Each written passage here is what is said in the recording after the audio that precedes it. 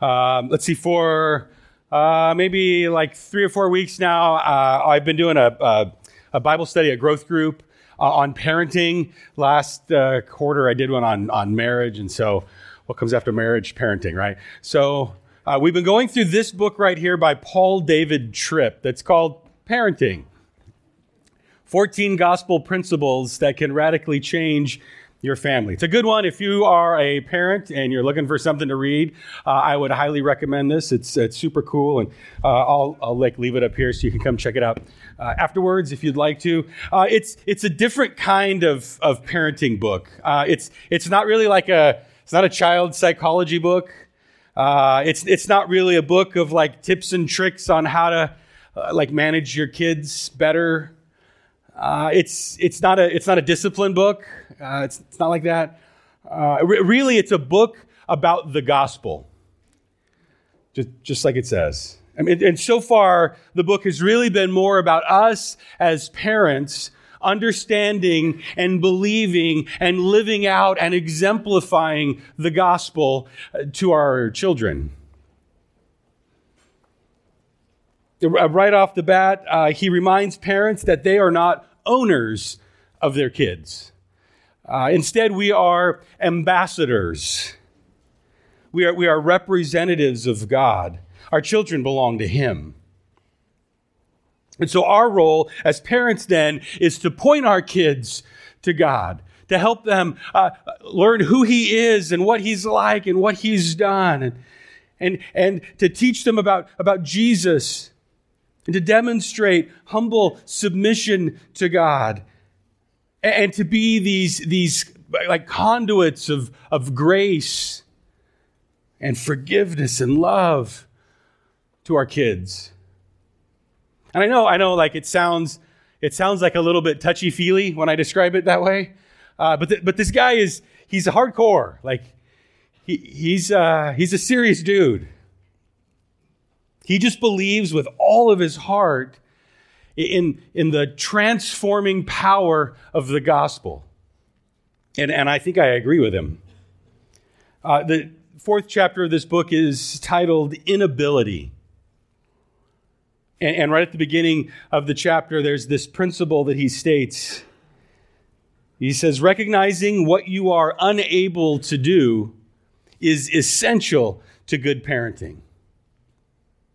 He then talks about how we try to control our kids through lots of different means, things like fear or rewards or shame. Because what we ultimately want as parents is to affect like real, lasting heart change in our children. But those tools that we use don't accomplish that goal. They might have some temporary success, but they really don't affect lasting, real heart change because we're not able to do that. We're not able to truly change the hearts of our kids. Only God can. We're not able to save them from their sin. Only God can. We're not able to help free them from that bondage. Only Jesus can. And so at some point, as parents, we need to recognize our inability and cry out to God for help, and then point our kids to Jesus every chance we get. Because when we think that we're able, then we start doing things in our own way and under our own strength and with our own ability, and we end up doing things that are ultimately counterproductive. I read through that chapter at the same time that I was working on the sermon for this passage here in 1 Peter chapter 5. This section here in the first 5 verses of 1 Peter 5 is for those who are elders and leaders in the church. People who are spiritual parents. But I think the same kind of principles apply. I think we could even use a modified version of his tagline from that chapter on inability. Because I think recognizing what you are unable to do is essential to good leadership, as well as good parenting. As leaders, we have to recognize our limits And we have to cry out to God for help and then just point people to Jesus every chance we get. And how foolish and arrogant it would be to try and parent under my own power or to try and pastor under my own power. It just doesn't work.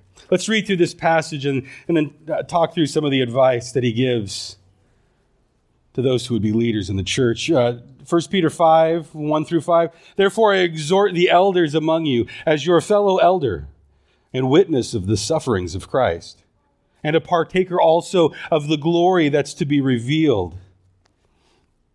Shepherd the flock of God among you, exercising oversight, not under compulsion, but voluntarily, according to the will of God, and not for sordid gain, but with eagerness, nor yet as lording it over those allotted to your charge, but proving to be examples to the flock.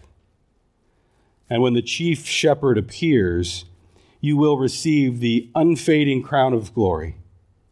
You younger men, likewise be subject to your elders, and all of you clothe yourself with humility towards one another.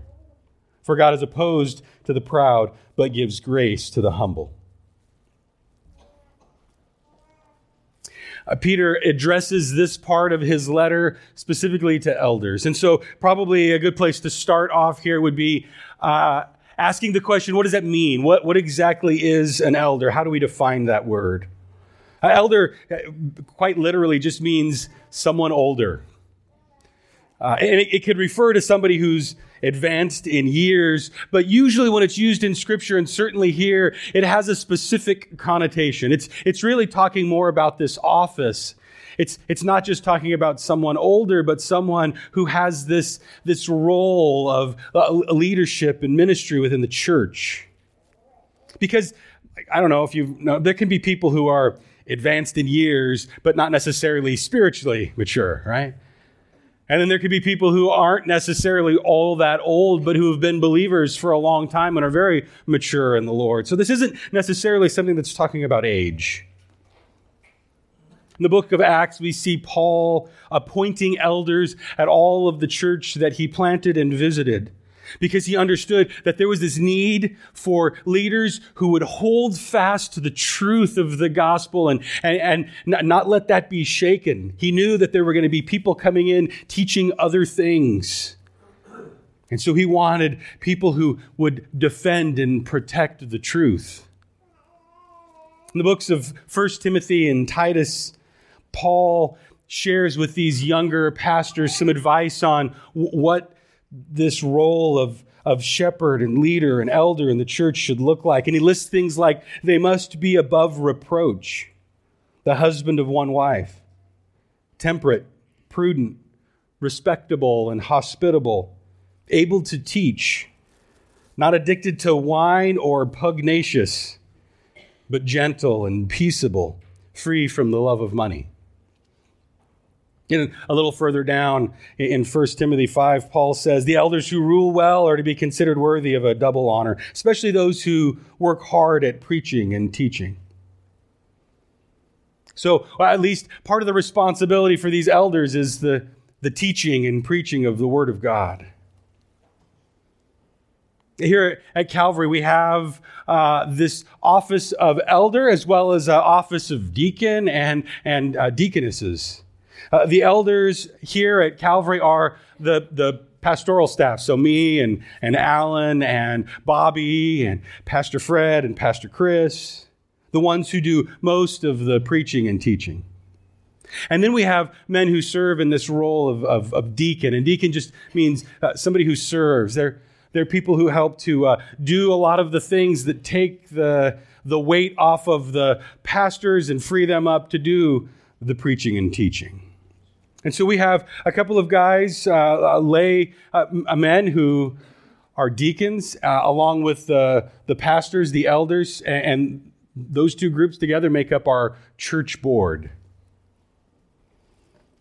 Our leadership structure here in a lot of ways, though, sees the guys who are the deacons serve in a lot of eldery kind of ways. Like they're responsible for like going and praying and anointing people with oil at times and for oversight of different parts of ministry in the church. Often they're men who teach. All of them serve the church in some capacity or other. So that's just a little bit of an idea of what the leadership structure looks like in those terms mean. Here, the overarching command that Peter gives to the elders is to shepherd the flock of God. And then the rest of what he says is really just explaining how you're supposed to do that and how you're not supposed to do that. Shepherding involves leading, and it involves guiding, protecting, guarding, loving, and a whole lot more. Shepherding is one of the most common terms used in the Bible for somebody who's a spiritual leader. Jesus himself refers to himself as a good shepherd. So I would consider myself an under shepherd, just like Jim said, one that's called to serve as an ambassador of the good shepherd. And Peter makes it clear here in this context that the flock belongs to God. Shepherding the church of God involves exercising oversight, Peter says. Shepherding involves leading. And specifically leading people towards Jesus Christ. But in different ways, helping us to keep moving forward, to keep from being in-focused and stagnant, to move out into the world and to share Jesus with the rest of this world and to help us move towards serving others. Leadership often means making decisions and casting vision and plotting a course forward and sometimes doing things that people don't like because we don't sometimes want to be prodded forward. We like our nice, comfortable spot. But that's part of the role of guiding and protecting the flock. It means challenging people to do different things. Sometimes it means changing things, which is uncomfortable. But again, that's part of continuing to move forward, growing and maturing. And there's this very real sense of responsibility that I know I feel and the rest of the pastors here feel. That there's a burden to make sure that you are safe and guarded and protected and heading in the right direction. And this role of elder, of pastor, can be a heavy one. There's danger in this role of it becoming just like a chore, a duty. Just another obligation. It's possible for this role to be something that guys do just because, they don't have a very good retirement and they need the paycheck because they don't know what else they would do. Peter, I think, knows this. I think he understands that. That's why he says, exercise oversight not under compulsion, but voluntarily. The end of the Gospel of John, there's this cool story about the reinstatement of Peter, right? Peter has failed. He has denied Jesus, not like once or twice, but 3 times. And he just feels horrible. He feels unqualified. And after the resurrection, Jesus meets and they have a campfire together. And Jesus asks Peter that question, Peter, do you love me? Peter's answer is, yes, Jesus, I love you. Jesus responds, well, then feed my sheep. And then again, Jesus asks Peter, do you love me? Peter again says, yes, Jesus, I love you. Okay, then tend my lambs. And then a third time, Jesus asks Peter, do you love me? And he's crushed. Jesus, you know all things. You're God. You know I love you. Jesus tells him, then feed my sheep. So Peter, of all people, seems to understand that there is this connection with loving Jesus Christ and caring for and loving and shepherding the people of God. In 1 Corinthians, Paul tells us that our service has to be motivated from love. We could do like the most awesomest things you can think of, the most like churchy things you can think of, but if it's not done with a heart of love, then it's worthless. I am here because I love Jesus Christ, and at an early age, I promised, I vowed, I committed to devote my life to serving Him. And I'm here because I love you all, like collectively and individually. I love this place. I love that this is a place of grace and patience and forgiveness. And I never want that love to grow cold. I never want to ever be at that place where I serve merely from a sense of obligation. It is an absolute joy to be a pastor here at Calvary. So shepherding means leading us towards Christ, but there's more to it, right? It also means following. It means following the will of God. Peter says, shepherd the flock of God among you, exercising oversight, not under compulsion, but voluntarily, according to the will of God. Not for sordid gain, but with eagerness.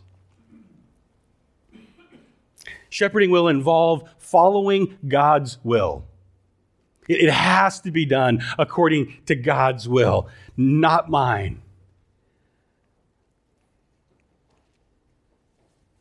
A couple nights ago on Friday night, I got a chance to speak at the Navigators meeting over at UC Davis. Navigators is this Christian organization that's like a missions organization, but they have this pretty good-sized presence on different colleges and universities all over the place. And it was like a cool church service with a bunch of college students who the thing that they wanted to do on their Friday night was go worship God and sing songs and hear somebody preach. Like, it was amazing. It was a huge blessing.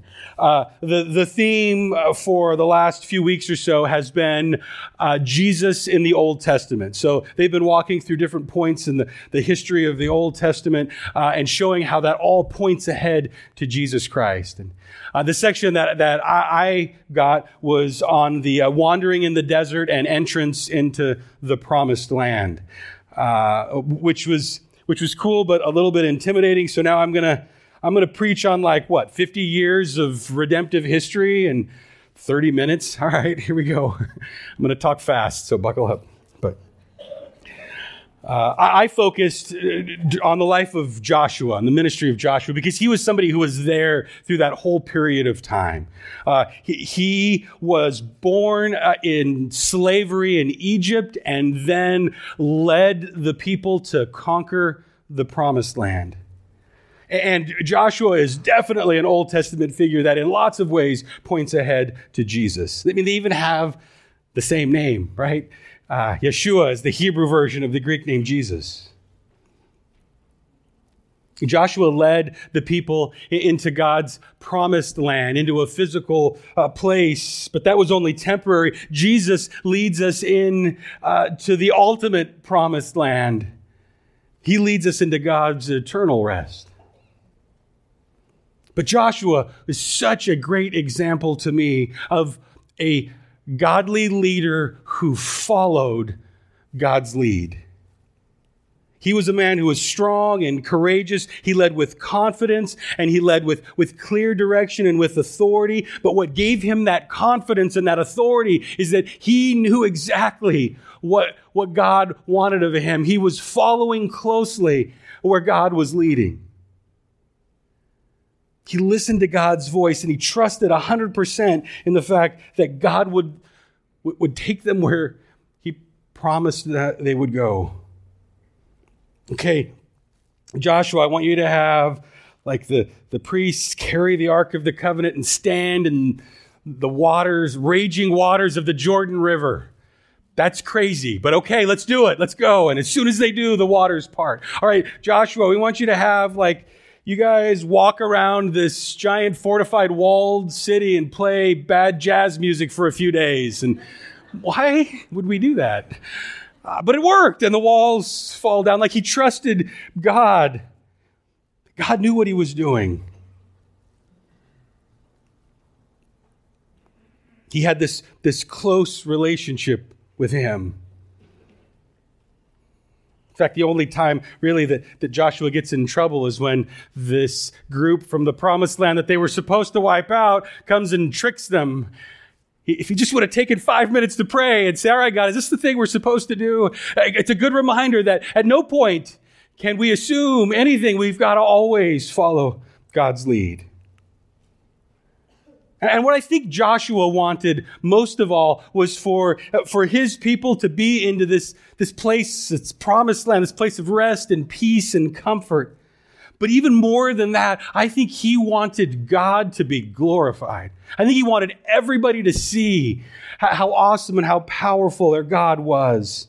He wanted everybody to know that God was the one that was winning their battles, that God was the one that deserved all the praise. And Peter knows that a godly leader will follow the will of God and seek to glorify God in all things. And he knows that a selfish leader will follow their own will and seek to do things that will gain them personal fame or respect or glory. That's why he says, shepherd according to the will of God, not for sordid gain, but with eagerness. And I think what he means here is using your position as a leader in the church to profit off of others, using it for financial gain, or using your position for popularity or praise or fame, some other selfish, sordid reason.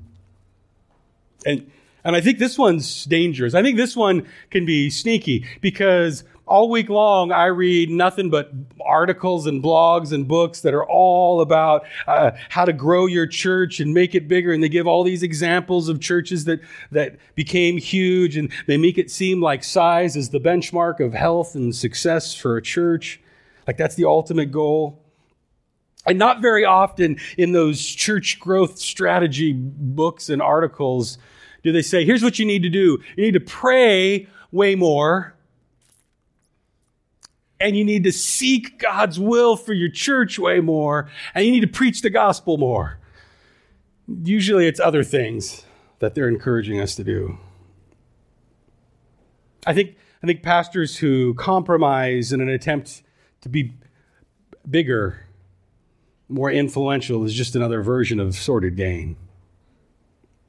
Peter says, don't do that. Instead, shepherd with eagerness, which is interesting. It's interesting that he uses that word here. I mean, it means shepherd with excitement, with zeal, serve with joy, which seems like an odd contrast. I would expect to find a word like, shepherd with humility or selflessness, right? That seems like more of an opposite to sordid gain. But maybe Peter's assumption is that we would be serving with the same kind of eagerness that Joshua had. Eager for the people of God to be blessed and at rest, and eager for God to be glorified in everything. Eager for God's will to be done. Eager and excited about what God is doing. Because that is so much more exciting. It's so much more exciting to follow God's will and then to watch what he does. Because he does miraculous, awesome things. It's way more exciting than trying to do things on my own. So shepherding, it means leading towards Jesus Christ, and it means following God's will. And it also means setting a godly example. Verse 3 says, nor yet is lording it over those allotted to your charge, but proving to be examples to the flock. Again, Peter contrasts this selfish, prideful leadership that abuses authority with servant leadership. Those who lead by example.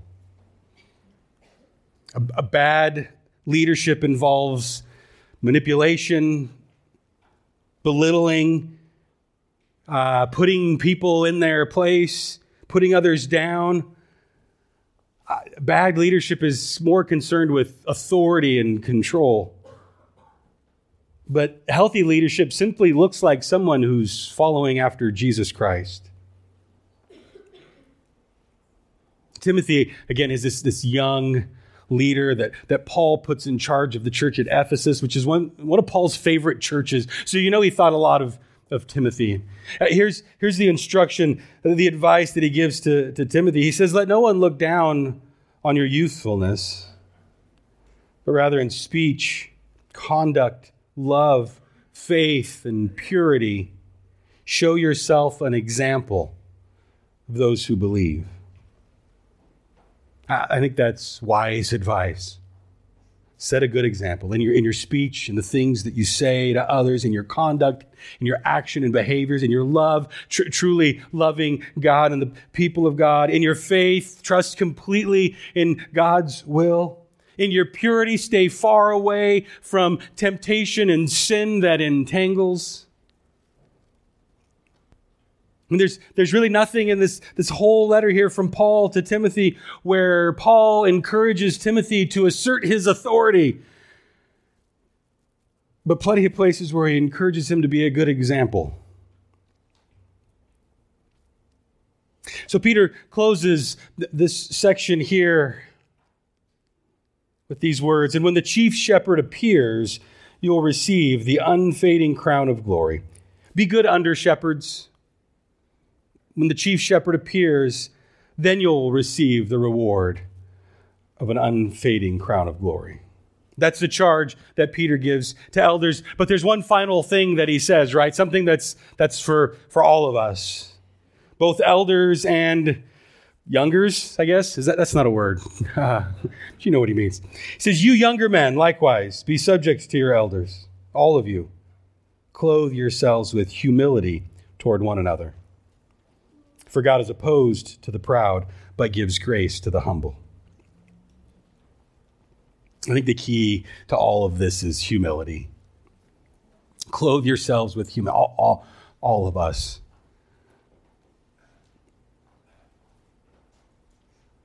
Elders, they need to clearly understand their inability and rely completely on God.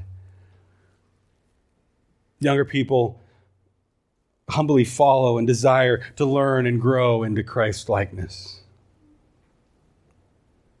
I think humility is such an important thing in the church. So I wrote this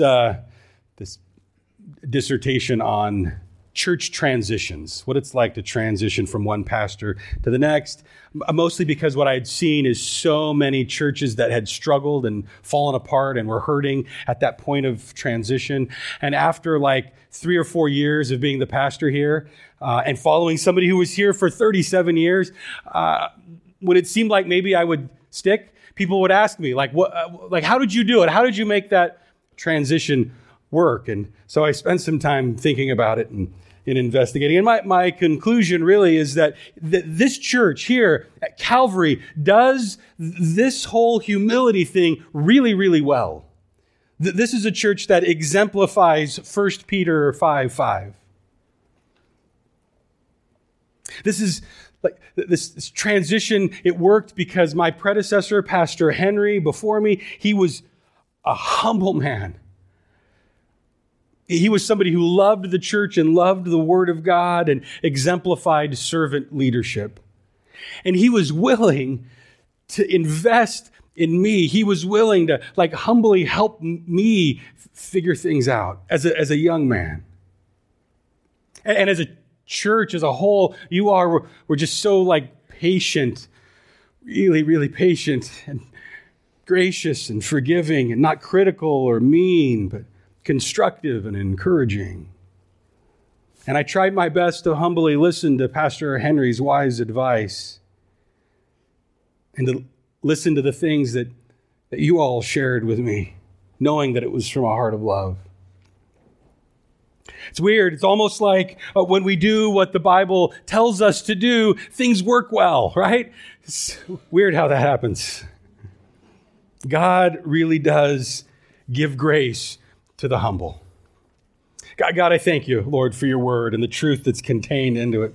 And God, we want to be people who are humble, that people that listen to your voice and follow your will, move in the direction that you're leading us. Give us as leaders of Calvary Baptist Church wisdom to know exactly where you're going and to listen for your voice, and to be men who are praying fervently, seeking your will in everything. God, thank you for this gospel of hope and life. Help us to be able to clearly communicate it with a world that needs it. God, in all things, the way we interact with each other in every area, may be with humility. Thank you, God, for the grace that you extend to us. In Jesus' name, amen.